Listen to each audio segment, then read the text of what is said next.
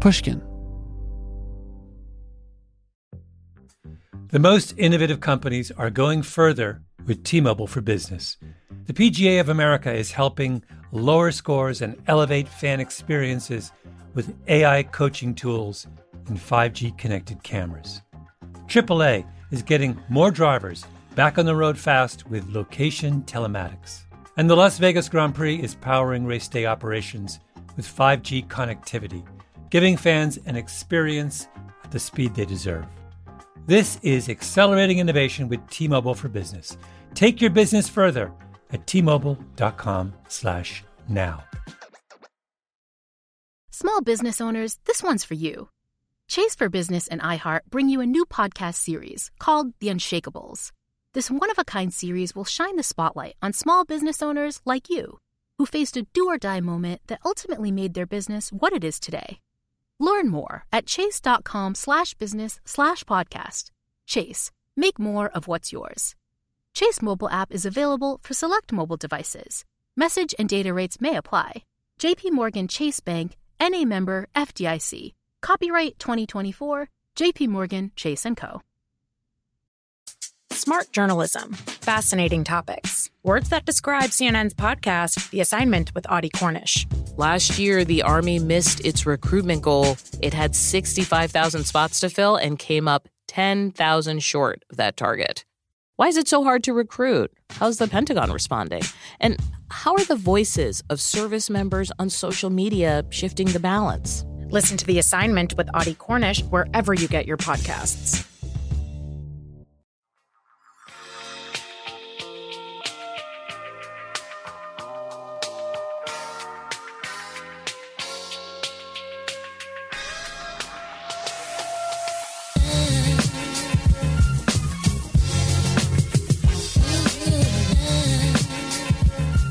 Welcome to Talk Easy, a show around conversations with the people shaping our culture today. I'm Sam Fragoso, and thank you for being here. For episode 27 of the podcast, we have the brilliant hip-hop producer and instrumentalist Ringo Encheta, otherwise known by his stage name, Mind Design. Born in San Diego but raised in New Jersey, Ringo is one of the premier producers in modern hip-hop.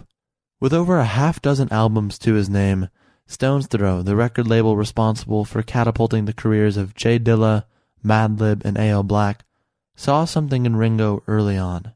And what they probably saw was what many of us see, a musician whose music is not bound by genre.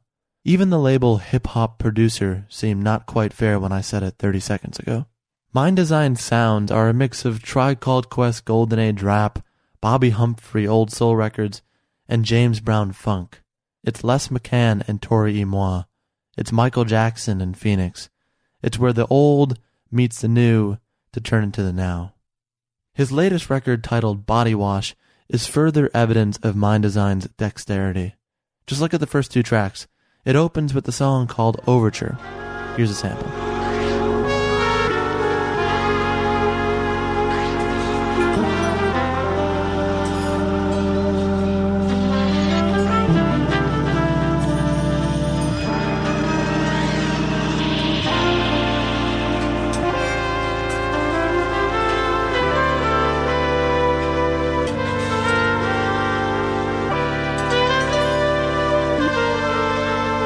And then those elements of jazz morph into Cosmic Perspective, a 4-minute modern disco track that you can't help dance to. It goes something like this.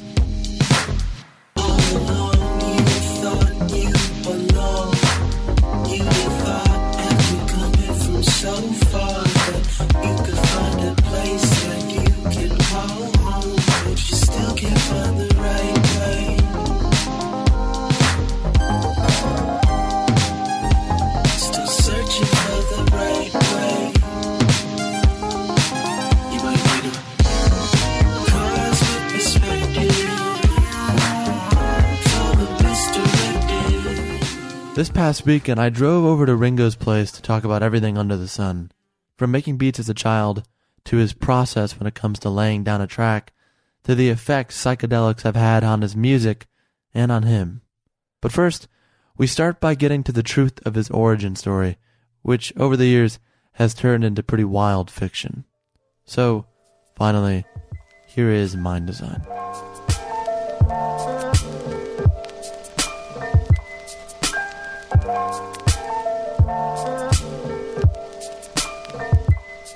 So, should we start off just dispelling I'll just read what they have on there, and then we'll get rid of it. Okay. That sound good? Yeah. Okay. For sure. So, what does it say here? I don't know who wrote this shit.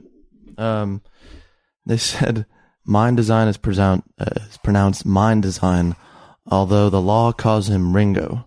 He's an anomaly among hip-hop producers, not raised in the suburbs on a steady diet of video games and hip-hop, but in the forest like a beast. You wrote that, right? I wrote that? Someone wrote that. Like a beast. His parents were members of the Philippine arm of the Supreme Truth cult, whose venture into terrorist activity caused them to flee the group in the late 1980s. They were granted political asylum in the U.S. and settled in rural New Jersey, where Ancheta was raised on the outskirts of a commune without electricity, while his father worked as a researcher at Princeton Neuroscience Institute. Okay. So, that's interesting. That's an interesting backstory. It is interesting. It would be super interesting if it was true. Okay. So, is any of that true?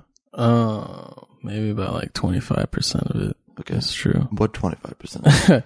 I did grow up in Jersey. It wasn't rural, but it was actually, it was a pretty small town. It was called Washington Township. It's on, it's the southern part of Jersey. Like it took about 20 minutes to get to Philly. So I guess I was more in that area rather than, because when I say Jersey, a lot of people think like, oh yeah, you're close to New York, but right. I mean, I guess it was still pretty close, but Philly was like the nearby city. Would you be going to Philly instead of New York as a kid? Definitely. Yeah. Actually, not even when I was a kid. It wasn't until like I was out of high school where I really started like venturing off and seeing what was good in the city. Yeah. I mean, what part of what did your parents do growing up? My mom always just worked a bunch of odd jobs just to, make sure that, she was making ends meet. And my dad was always taking machinist positions because that's what he graduated, studying was machinery. Mm-hmm. So until this day, he's still like making random, like crazy metal parts. He'll come home and be like, look what I made today. I'm like, damn, I don't even know what that is, but that looks tight. Does it have a function or does it just like, cool? He would work for different companies, like, places that made parts for like planes and stuff. And I don't know where he's at now, but he's definitely still in that field. Yeah. So he didn't work at Princeton? No, I don't even think he's been to Princeton. I don't even think he's passed through. How did this even get started? Like, it's just so fascinating that, man, like this like narrative. Okay, the cult thing. Oh man, it's all. Did you like say that once? I got it credited all to Jeff Jank of Stones Throw, which is the art director of Stones Throw. No, yeah, he I gave him like some bits of information to make a bio out of, and he was like, "What if I just like make some shit up?" And I was like, all right, dude, you're crazy. You'll probably make some cool shit up. And then like, it was that. And I was like, okay. Jesus. Yeah. Yeah. Cause I don't know. My family's been through some shit and I feel like, I don't know. I didn't mind it being, covered by like some like fictional shit. Mm. But, yeah, I'm sure we'll get into it. Well, so do you feel like would your parents as a kid growing up, like, cause my dad and all my family, he was the only one of his kids that was born here. He was like the anchor child back. So my family's from Mexico. So when the law was like, if you have a kid here, even if you're not citizens, he's a citizen and everyone can come over. Yeah. So like my dad had two brothers, one brother and two sisters, and they all came over here legally cause he was born here. So he'd always tell me like these stories about my grandpa crossing the border, and my grandpa rest in peace, like he came over in this area and got thrown back. And I heard stories like he got thrown back like 4 times, man. Damn. And then he came back and they would like shave his fucking head and mark him so that they know that you've been here before. Damn. So like hearing that, like I had a nice childhood, especially in contrast to that. Yeah. So like what would your parents say growing up to you about like their upbringing? Oh man, they would disclose random information like throughout my childhood. They never really like sat down. There was and, never like, a sit down. There told me stories, you know, like it would just be random. Like a lot of them were like ghost stories because my mom, where she grew up in Manila, it was actually like right next to a cemetery where a lot of kids would go play, and they would like sometimes like interact with like spirits that would like dwell there at night, and like it just seemed like the spirit world was a lot more like blended in with the physical world where she grew up, like a lot of supernatural experiences out there. So I kind of had like a scary like perception of what the Philippines was like when I was younger, but I knew like, yeah, it ain't easy over in Manila, especially when I got to see it for myself like a couple of years ago. We were staying in Manila for the tour, the Asia tour that we had done. And,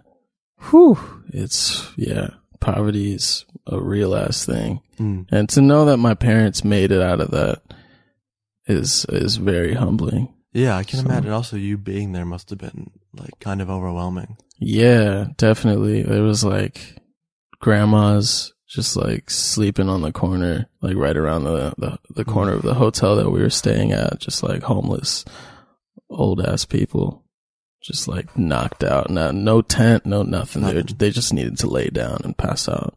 Yeah. And it was just like, man, so raw. Like, you know, out here you got like old homeless people opening doors for you, like, can I get some change? Out there it's like a 7-year-old kid with just like shorts on, and he's like trying to get some change. It's just like, damn. And again, like to know that my parents like made it out and like, you know, tried to seek something better is like super humbling. Was your mom the one who like told those stories more, or was your dad also? Yeah, that? I think it was more so from my mom's side. Was your dad pretty reserved? Yeah, definitely, for sure. He was just always like in the cut, like smoking a cigarette and thinking about horse races. He was also an avid gambler. Yeah. I understand. My mom's side of the family still actually has that house. So like whenever we plan on visiting back at that house that she grew up in. And you guys haven't done that yet? I haven't done that yet. It's weird. She hasn't really gone back too often, like since she's been out here. For that, man. Yeah, exactly. But yeah, I'm a little like apprehensive. I'm like, I ain't trying to wake up and see like some ghost figure. Like, what are you doing in my home? Yeah, there's no ghost figures in LA, really. No. There's not too much of that. But it's like, it's kind of crazy when you think about it, because like, just like so many spirits just like dwelling that land. I mean, like on this land too, but it's just a lot smaller and more compact in Manila. And like, are you someone who believes in like spirits roaming?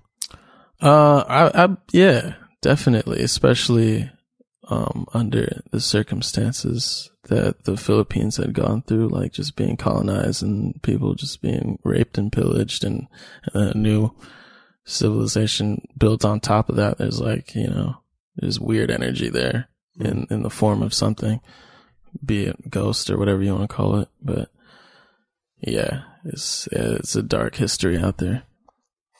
When you were growing up in New Jersey, like pretty removed from that, did you look at, like, what was your headspace like? Like, what were you looking at your parents and thinking, you wanted to be like them, or you wanted to have a life like them? No, I was always in my own little world. Yeah, it was like constant imagination, you know.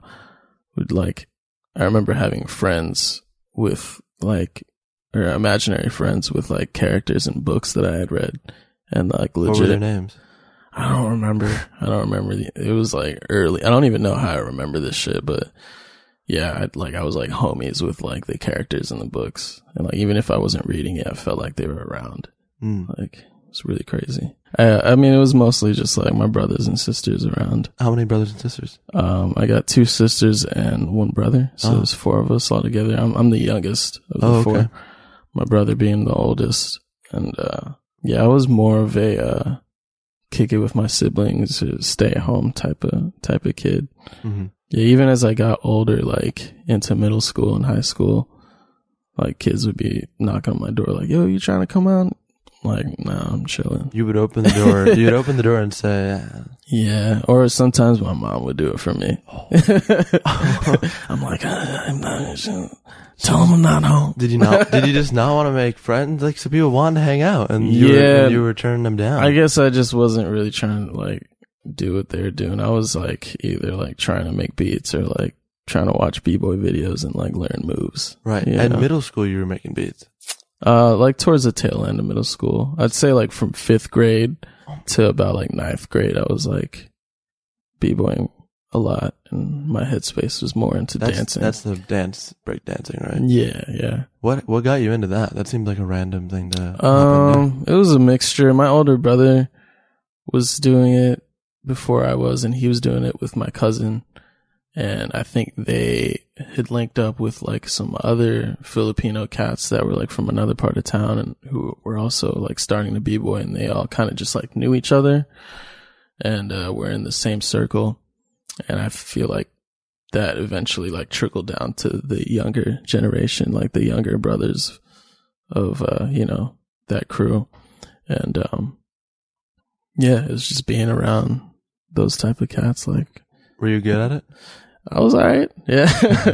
I was pretty dedicated, but yeah, I was pretty decent. I was more on the style side of things, where back then, you had like your style heads, and then you had like the power heads who were just like doing flips and spinning all the time and shit. And your style. Yeah, it was just like all like technical shit. I don't know. But yeah. So you're doing that and also making beats at the same time. Yeah. Did one of your brothers make beats? Or yeah, my older brother Daryl, he who actually lives with me still. He's out here. He was making beats on Fruity Loops. And what's that? It's like, you mean the food fruit? You don't mean the food. Oh no, it's a software, beat making software that a lot of people actually still use today. And I started out using it. You can get it for free on the website, and then you can export shit. So essentially, I didn't have to buy anything at first. Like I just downloaded the demo, made beats, and then like once I hit X, it was like gone. Huh. Like I was just exporting it. But yeah, Daryl, he was doing that shit and like rapping with my cousins. So I kind of like looked up to them. That was like my first like exposure of like, rapping and making beats and just like hip hop and, really just expressing yourself. Like that's what they were doing. They were just like writing about whatever the fuck. And I thought that was tight.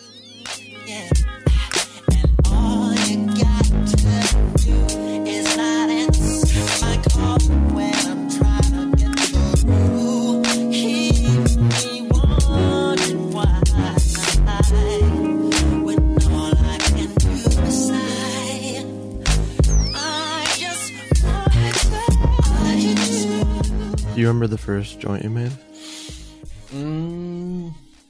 Yeah, it might actually be on the internet still. Really? Yeah. I used to use this site called SoundClick. This is pre-SoundCloud. Yeah, I was about to say, it sounds like SoundCloud. Yeah. Yeah, it's on there still because I don't remember the password. Oh, so you can't delete it? Yeah, it's like forever. That's funny. I have a video like that online that I'm like, oh man. Yeah.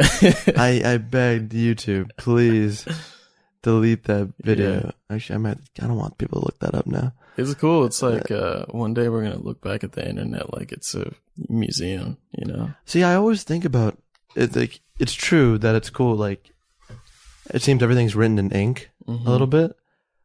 But it's also written in ink, and sometimes I wish it was pencil because, I've done shit that I'm like not psyched about now. Right. But that first beat, I'm sure, like, did it have? Was it funky or was it like hip hop? It was very rigid and like commercial hip hop. Yeah, it sounded like wannabe, like G Unit, 50 Cent type stuff. What happened to them? What happened to 50 Cent and G-Unit? Yo, I don't know. Last time I seen it was like a picture of him like malnourished on the internet. I think he was like, yeah. What a great word to describe. Yeah, he was, I think he was like doing some role, like some character development for a role, and he had to like lose mad weight. So that's like the last place that I heard 50 Cent. Was there a moment in high school that you were making stuff and people started looking to you and being like, man, this shit's fire. This is good. I think like 9th or 10th grade, I made a mixtape. Oh, what was it like, called? Oh my God. And there you got that title. Nah, I forget. I remember I did the cover in Photoshop. It was like black and white, and like I think it might have had a picture of me, and like it was just mad like grungy looking. But it was a mixtape of like remixes that I had done. I think I made like 20 copies to like hand out at school. And yeah, people were feeling it. It was cool. Nobody was really doing that like at the time in the town that I was in. Like it was so small town. Was your whole life music at that time? Like, were you good at school? No, yeah, I was terrible at school actually. Whoo, I sucked, man. It was really bad. What would your teacher say to you? Well, I mean, it varied because, like, if you looked at my report card, you would know, like, what classes I was, like, really just a natural at. And it was really just, like, the classes that kind of didn't matter. It was, like, art and, like, music production or, like, graphic design. Like, those would be the classes that I would always ace. But, like, if you looked at, like, science and, like, math and shit, I was, like, not failing, but, like, you know, not really that great at it. So you're distributing these mixtapes. I wish we knew the name for that. I bet it was. Man, is it someone's got to have a copy of that. Dude. Well, you made 20. Yeah, kids. I remember seeing kids like kicking the CD around in the hallway too. So it wasn't completely embraced. Like, they were yeah. See, I thought you meant like they were kicking it to it. No, like they were not kicking it. People were enjoying kicking it around. Yeah, I was about to be really happy for you. Nah, yeah. I mean, like, I had the homies that supported it, and then, like, I remember I was walking to, you know, I was in between classes, and, like, this shit was getting kicked around. Fuck. And I was like, yeah, that's my CD. How did that make you feel? That didn't, like, do any damage on my, like, confidence. I wasn't like, oh, music sucks. I was just like, fuck that kid, dude. Mm-hmm. Yeah, I was like, yo, that kid sucks. You should have went up to him and been like, hey. I felt bad though, man, because like a year or two later, like he like passed away, like in a car accident, and I was like, I can't really hate that kid anymore, you know. Rest in peace. That wasn't my homie. It was like a homie's homie, right? But you remember this moment pretty vividly. Yeah, because he passed away, and like my only like relationship with him was like, oh, that's the kid that was kicking my CD around. I was just like, this is weird. So you had a mix of sadness because he died and anger because he didn't respect your first mix. I don't know. Yeah, I was over the CD thing at that point. That's tough. So when does the first? Cause how old are you? Turning 28, actually, on the 5th, which is like this week, right? I think. October 5th? Yeah, October 5th. Oh, shit. Well, hey, man. So I'm turning 28. How you feel about that? It's cool. Yeah. I feel like I'm doing pretty well. Yeah, I think so. When did the first mixtape come out? I used to make beats for this rapper named Personify in Jersey. Oh. He was actually just the homie. Like, he was an older cat, and he went to school with my older cousin, and I always knew that he rapped. And it wasn't until like I guess at this point this was like after high school, but we created a group called like Soul Quest. Great name. dude, you're so close to like what was the Soul Aquarians? There you go. Yeah. Not that you're on Badu and D'Angelo's level, but dude, Soul Quest. Yeah, and then there was like a singer.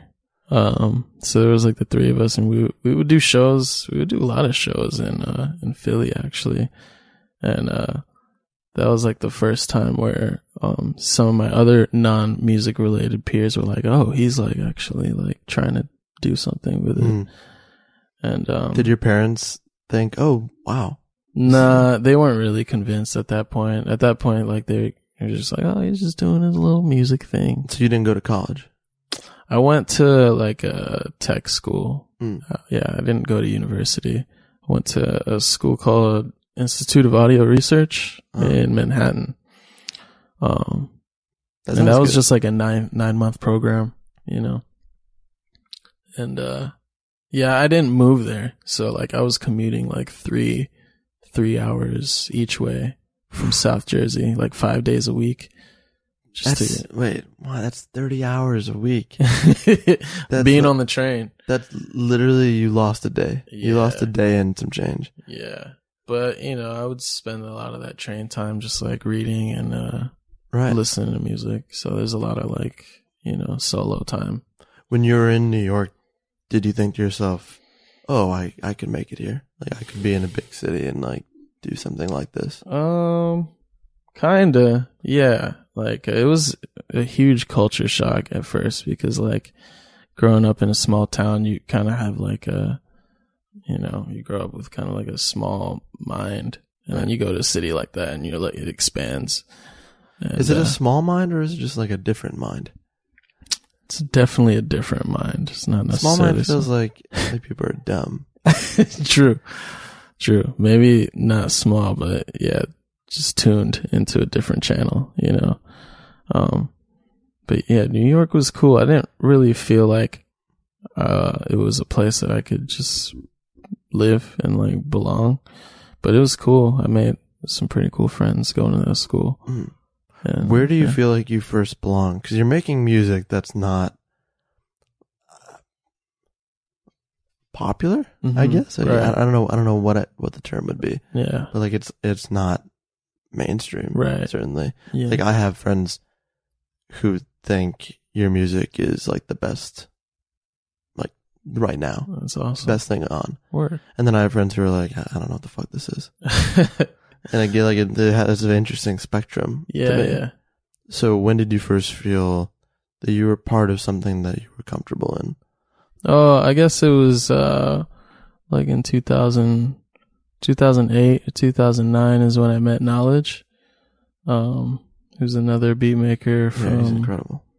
From Jersey. But he was living in Philly at the time, and it was through him that I met Susie Analog, who is a singer from Virginia, but she was living in Philly and going to school there. And they had known this dude, Devin Hu, that lived in Portland. And he was also making beats. So we were all like always like trading stuff on the internet. It was like the MySpace days, like, you know. And yeah, that kind of helped us just find our sound and like give us a sense of, I guess, belonging or whatever. But we were all just making like the same type of stuff coincidentally at the time. And we were like, oh, this is tight. We should like call it something.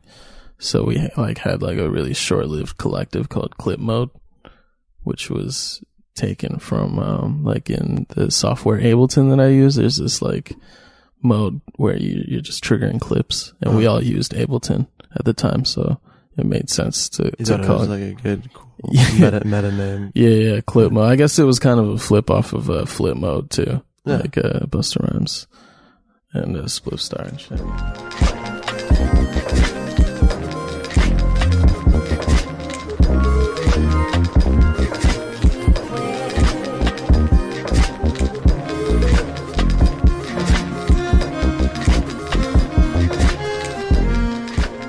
People are from all over the place that you were working with. It's funny because you kind of got to do the thing you were doing as a kid again. Yeah. Like you were still in your room. Right. Like you didn't have to go out. Exactly. We found each other. To work with your friend. Like they were just, like you found them online. Yeah, and you could still sit there. Exactly. It was tight, man. Yeah. So would you call yourself like an introverted person? More so than outroverted, but I have my moments, you know, switches up every now and then.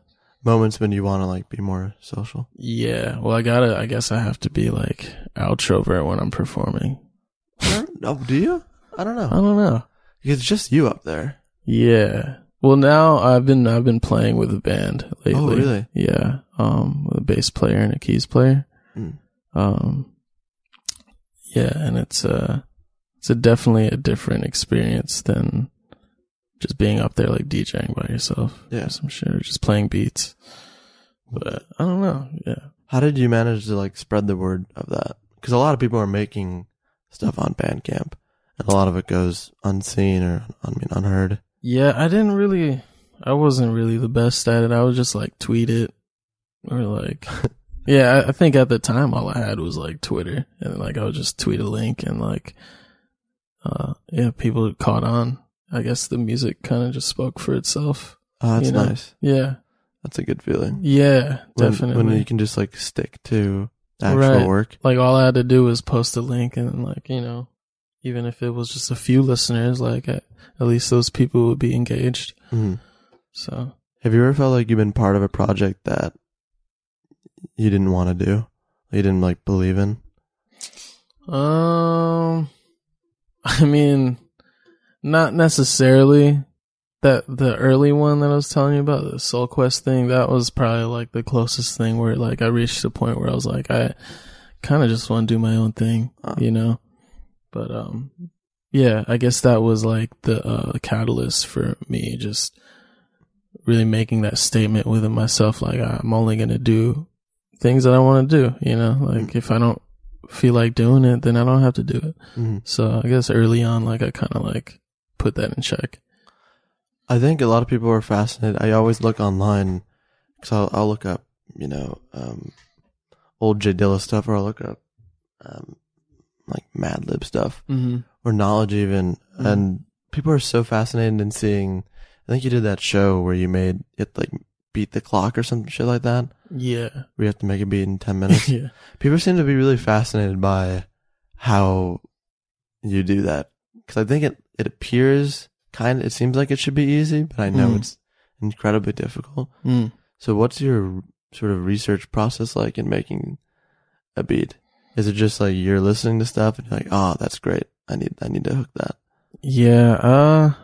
I don't really, sometimes I conceptualize something beforehand before I start compiling something, but for the most part, I'm always making something every day. So it's eventually going to accumulate into like a body of work that I can later like kind of like string together into some kind of like cohesive train of thought. Mm-hmm. So I don't know. It's a balance of like conceptualizing and just like compiling shit that I've already been making. When do you find that you're most creative? I don't know, man. Like maybe like. You're someone who I stay up like you're ridiculous. I'm up at like 3 or 4. Yeah, right now it's kind of cool because I've been like really jet lagged from traveling. So my schedule's been kind of weird, and I've been able to like be up during the wee hours, which I've found to be the best time to be creative is like 4 a.m., you know, 4 or 5 a.m. if you can make it that far. You can make it. It's just getting up the next day. Yeah, you just got to make sure you're not doing shit the next day or right. next morning. But yeah. Do you know when you have something that hits? Yeah. I mean, like if I dig it, then I know I'm sure someone else that is like me or that is akin to me will probably dig it too. I can't really speak on like the larger audience.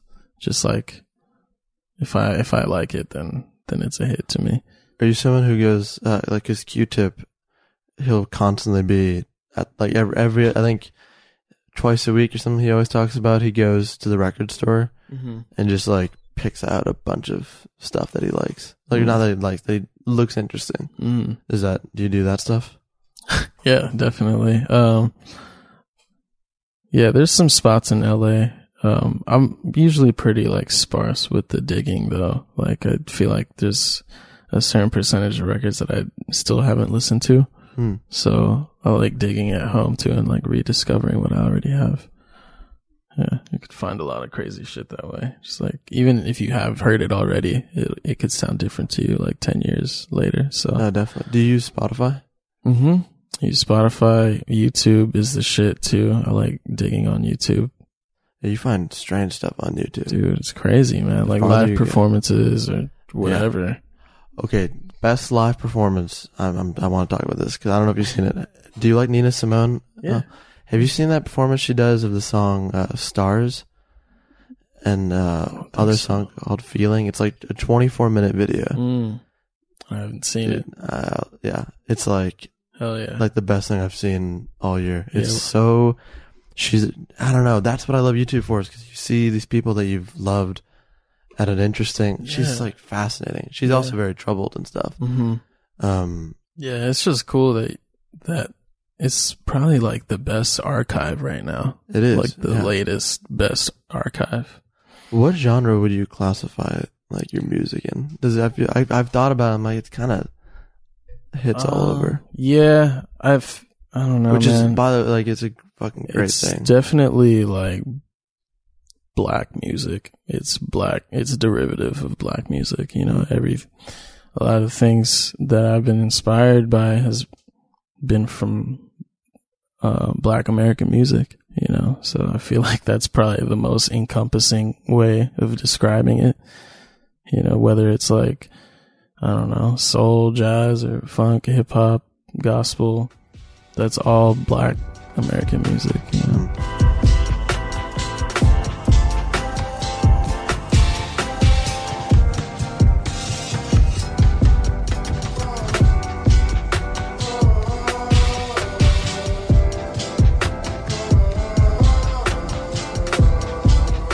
Yeah, and then you also sample, like, I was looking at just stuff that you're tapping into, and you have like Tori Mon, you have Phoenix, and a pretty wide range of stuff. Mm-hmm.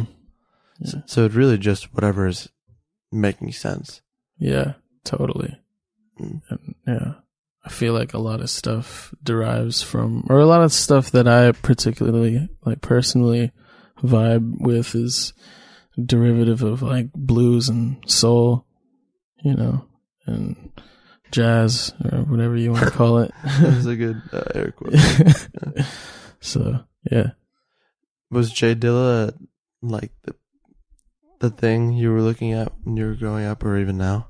Yeah, throughout high school, like, definitely. I come from the beat making cloth, you know. A lot of other people will say that they were in bands, or they grew up like taking private lessons or whatever. As much as I wish that there was elements of those in my childhood, like, I just came from like my brother showing me software and then, like, you know, sequencing beats and sampling and stuff. Shit, I totally lost train of thought. What were we talking about? Jay Dilla? Oh, Jay Dilla. Yeah.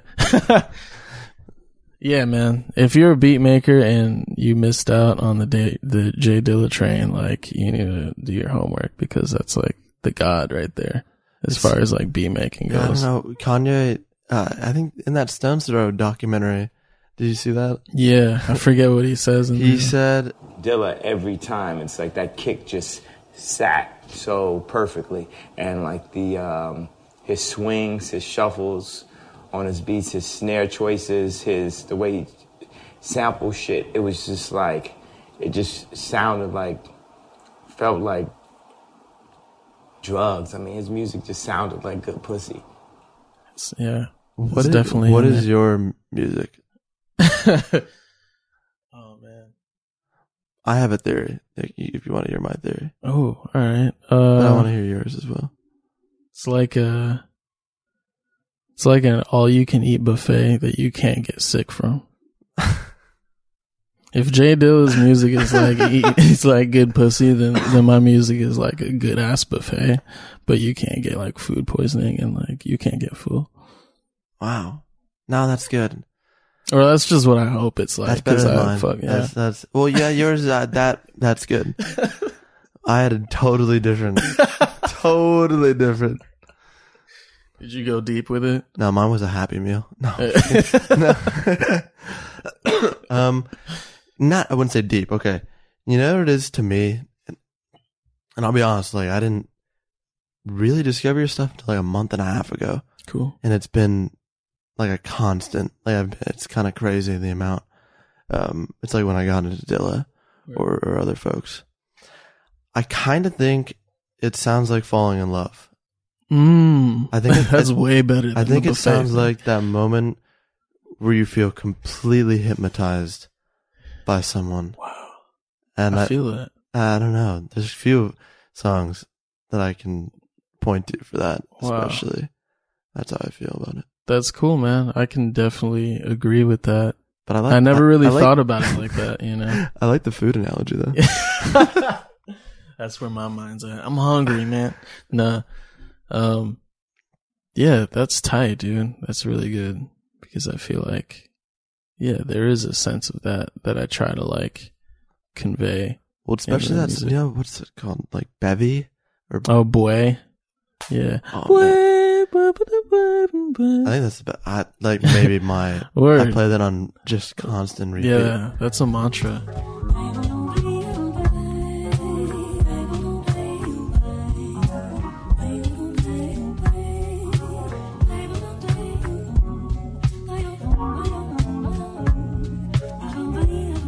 Sure. I don't know why that one. There's something about that. That's cool. Do you have favorite tracks of yours? It's kind of always changing. I even have like phases where I just don't even like my music at all, and I don't like hate myself for it. I'm just like, I know that this is like a phase where I should probably be listening to something else or doing something else. You know. So you're not like Kanye in your house blaring and stuff. Nah, unless I'm making something, not really. I kind of, yeah. Because I just want to save it all, you know? I don't want people to get tired of it, especially if you live with me. Like, I want to, like, kind of, like, let you hear as less of it as you can, you know, the least of it. But what happens at, like, a party if someone puts a song on of yours and you're there? I'm like, hey! Nah, I'm just vibing, man. Yeah. Do you feel like it's a little embarrassing? It is, right? It's like if someone were to like randomly play a video of you dancing. Like, yo, remember when you were dancing at that party? People have done that to me, yeah. You could have been killing it at the party, but it's like, I'm not really trying to watch myself dance. Yeah. Right? I think that's exactly right. What is it about the things that we create and put out into the world? Like, it's cool that I'm doing it. Yeah. But I don't want to see other people. Yeah, like, experiencing it, right? It's like, yo, it's a personal experience. Like, experience that on your own. But you're at concerts, so you have to. Yeah, totally. But I guess that's different because you're in the immediate of doing it. It's not like a record people are hearing. Right. Where you're not like actually making it in real time. Yeah. Yeah, it's different. I don't mind that as much. Do you think we're just scared of people not liking it? Probably, man. It's probably a fear. I don't know. I'm very afraid. No, I'm just kidding. It's all G. Like, you seem someone not fazed by a whole bunch. You seem like pretty even keel. Word. Did you see the Trump? Did you see the debate the other night? No, I heard about it though. There's a great line. He talks about how he has a better temperament than Hillary Clinton. He's yelling. He's like, I have a better temperament as he yells. But your temperament's like... Yeah, man, that's where you gotta keep it. Have you always been that way? Nah, I think psychedelics had a lot to do with me and my temper. Like they've calmed you. Yeah, I had a really short temper, like throughout school. Like I would get into fights and stuff. Yeah, I don't know why, but I've chilled out over the years. You were probably angry. No, I was happy, and that's why I was confused. No, I'm just kidding. That's interesting. Yeah, you're happy, but you still wanted to fight. It was a happy fighting. No, I get it. No, yeah. So aggression. Let me ask you, did the psychedelics lead you to like a realization of some kind? Yeah. Before I had done it for the first time, I was reading a lot about like 2012 and the global consciousness shift. I was reading a lot of David Icke. I don't know if you're familiar with that author. Who's that? And he was this, I think he used to be like a sports newscaster, but he took a trip out to Peru and did like ayahuasca or something, and like, I don't know, where it was able to like tap into all of this like different, occult information that has been hidden from us.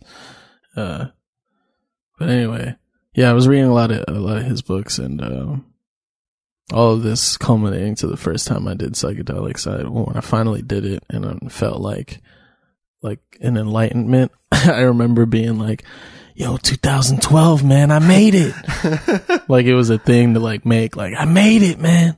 Like, I made it to the other side. But I think what I was experiencing was just like awareness. You know, like once you're aware, you can't go back. Like, you're just forever aware. What was your first trip like? It was at that rapper's house, Personify, that I mentioned earlier. Super homie, and he was the one that was like, I have these if you're trying to experience that. And it was just really enlightening. Like some people trip out and they see like crazy visuals, but like I had like a really personal, just really powerful personal revelation about my life and just life in general outside of who I am. And it was really mature. It was like, damn, that was crazy that I was like ready for all that, So did you have the realization, the one that I had, was like, oh man, it's kind of astonishing the amount of time we constantly worry about things that don't mean anything at all. Like you can do the nihilistic, like nothing matters. Right. That's a Lauryn Hill song. Yeah. But I don't really buy that. But I think we make things matter. But like we spend so much time on a day-to-day worrying about shit that's like so irrelevant. Totally. It's just a time suck. I don't know. That's one of the first when I was doing that. Yeah, I feel I'm if it wasn't the first time, like it was definitely one of those first times where I had that same realization where it's just like it's a waste of time to be worrying about things that you don't need to worry about, and there's very little that you actually need to worry about, because like, I don't know, sometimes you just feel that like everything's going to be okay mantra within you, and it rings true, so it's like, you got to like not forget that. Just always remember that it'll be okay. What things do you worry about? I don't really worry. You're not going to tell me you don't worry. There's nothing? I have anxiety about things, but I wouldn't necessarily classify that as a worry. What do you have anxiety about? Like, emails. Ah. And, that's what you got your homie for. Like having, exactly, my man. What else do I have? Money gives me anxiety. Whether it's a lack of money or an abundance of money, I feel like that's like you've had both. Yeah. It's either way, there's a lot of anxiety involved. If you make enough money, you gotta like worry about taxes. So that's another thing that you can worry about. I worry about my health, actually. That's one thing that I worry about. You eat poorly? It's a balance. Sometimes I'll eat like I go divinely. I go in waves. Yeah. It's really extreme. It's like one week it'll just be like straight alkaline meals, and like the next week I'm like, let's get a cheesesteak. Cheesesteak. It's interesting that the things that worry you, like emails and money, it's like outside world stuff. It's not, it's leaving this room. Exactly. It's leaving the moment. Dude, it's the kids knocking at the door. Right. That are asking you to do something that you're not totally psyched to do. Yeah. Damn, that's a really great way of reeling it back in. That's true. I would have to agree with how you put it like that. If you wanna change up the scene now, we can go and do that together. Just know I will never leave your side, because I love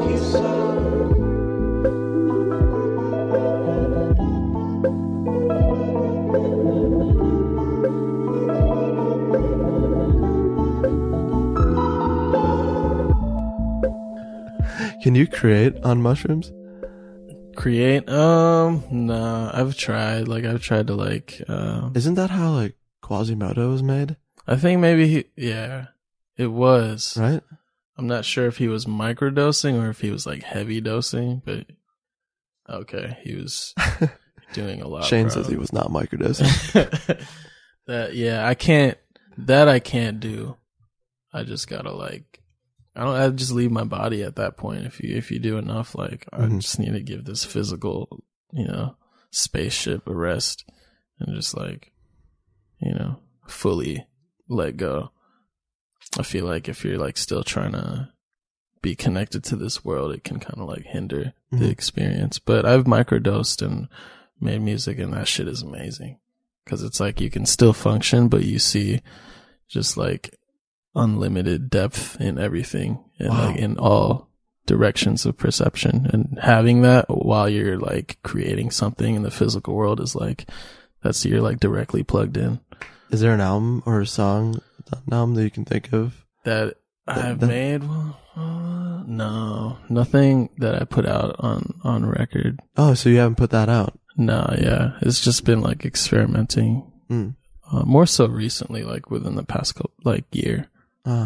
Experienced or experimented with microdosing. So most of the creating's done sober? Yeah, there's smoking weed, smoking some trees, drinking some water. A lot of water involved. Water's healthy. Yeah. What do you make of the current trend of everyone DJing? Right on par with the current trend of everyone producing and everyone making music. It's just something else that's been more accessible for people due to the technology. And it's the same way I feel about the music thing. It's it's a good and a bad thing because it's accessible. It's the kid that wishes he could DJ can DJ now, but then you got all these other kids that are yeah, I want to do it too. So you get an influx or a oversaturation of people doing the same thing. So it's a good and a bad thing. Do you feel like too many people are doing the thing you're doing? I don't know. Are you? There's a lot of people that are doing the thing that I want to do. Oh, who's that? Which is bands, just playing in a band and yeah. So I don't know. You don't strike me as a competitive dude. Not at all, man. I hung out with a lot of athletic, competitive people growing up, and I know at this point that's not my place to be competitive and be yeah, come on. It's so weird, but respect to those people because that's a whole nother beast in itself. But for me personally, I enjoyed playing sports, but I'm not the competitive type. I think that's why music is perfect. There's no competition. It's weird. There is competition in music though. That's the money part that you hate. Right. But in music business. Right. The music business. And which is why you gotta watch that Nina Simone clip because someone yells in the audience, play this. And she's no, you're not talking about music. You're talking about the business. I'm not, my business is not the business is what she says. Mm-hmm. It's fuck, man. Yeah. That's it right there. Yeah, there you go. That's what you want to do. Exactly. Are you someone who has could you be here for the rest of your life and still be making stuff and be okay? Here. This house. Yeah. In this house, in the city. LA? Maybe not in this house, but LA is definitely up there in the ranks of places that I would like to live for a while. What do you see? You and Shane, 45. What's that gonna look like, you think? Oh man, hopefully just be able to travel wherever I want to, at that point.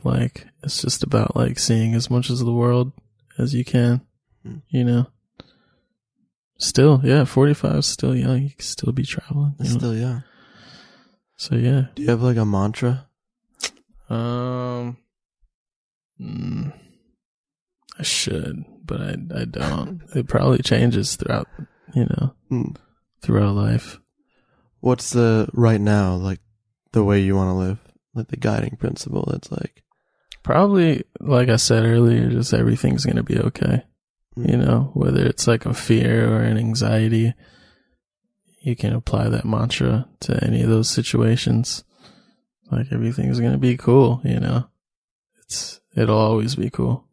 Even if it's going to be shitty for a little bit, like it's followed by coolness. Yeah, that's exactly it. Even if it's bad right now, it's not going to be bad forever. Yeah, exactly. So, yeah, that's the mantra. Well, thanks for doing this, man. Yo, thanks. Appreciate your time, man.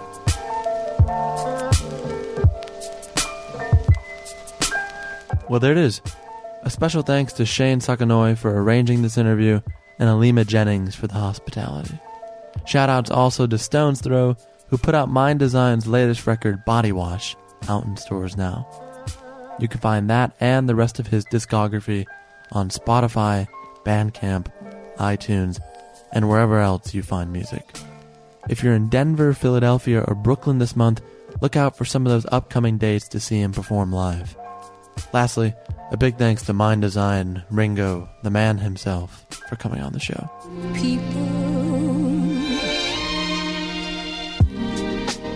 To those listening to the podcast for the first time, you should consider checking out some of our past episodes with folks like Mac DeMarco, Donnie Trumpet, and Esperanza Spalding. If you enjoyed what you heard or you've been enjoying what we've been putting out, as always, please think about writing a couple words about us on iTunes. Each positive sentence written helps new listeners find the show. If you're not doing so already, you can subscribe to the program on iTunes, SoundCloud, or your favorite podcasting app. If you want to drop us a line about anything, feel free to email the show at talkeasypod@gmail.com. We're also on Twitter, Facebook, and Instagram at TalkEasyPod, as well as our website www.talkeasypod.com. As always, those sounds you're hearing right now come from our friend Vanilla. Our executive producer is David Chen, graphics by Ian Jones, illustrations by Krishna, social media by Maria Mayella. The show is produced and edited by Corey Atad. I'm your host, Sam Fragoso. Thank you for listening to Talk Easy, and I'll see you next week.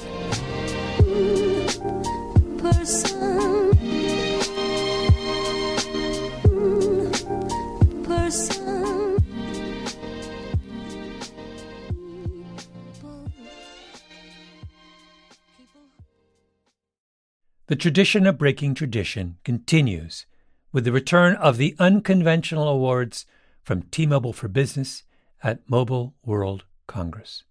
This is an event that celebrates innovators whose bold actions took their industries to new places. If that sounds like you and you're a T-Mobile for Business customer, enter today.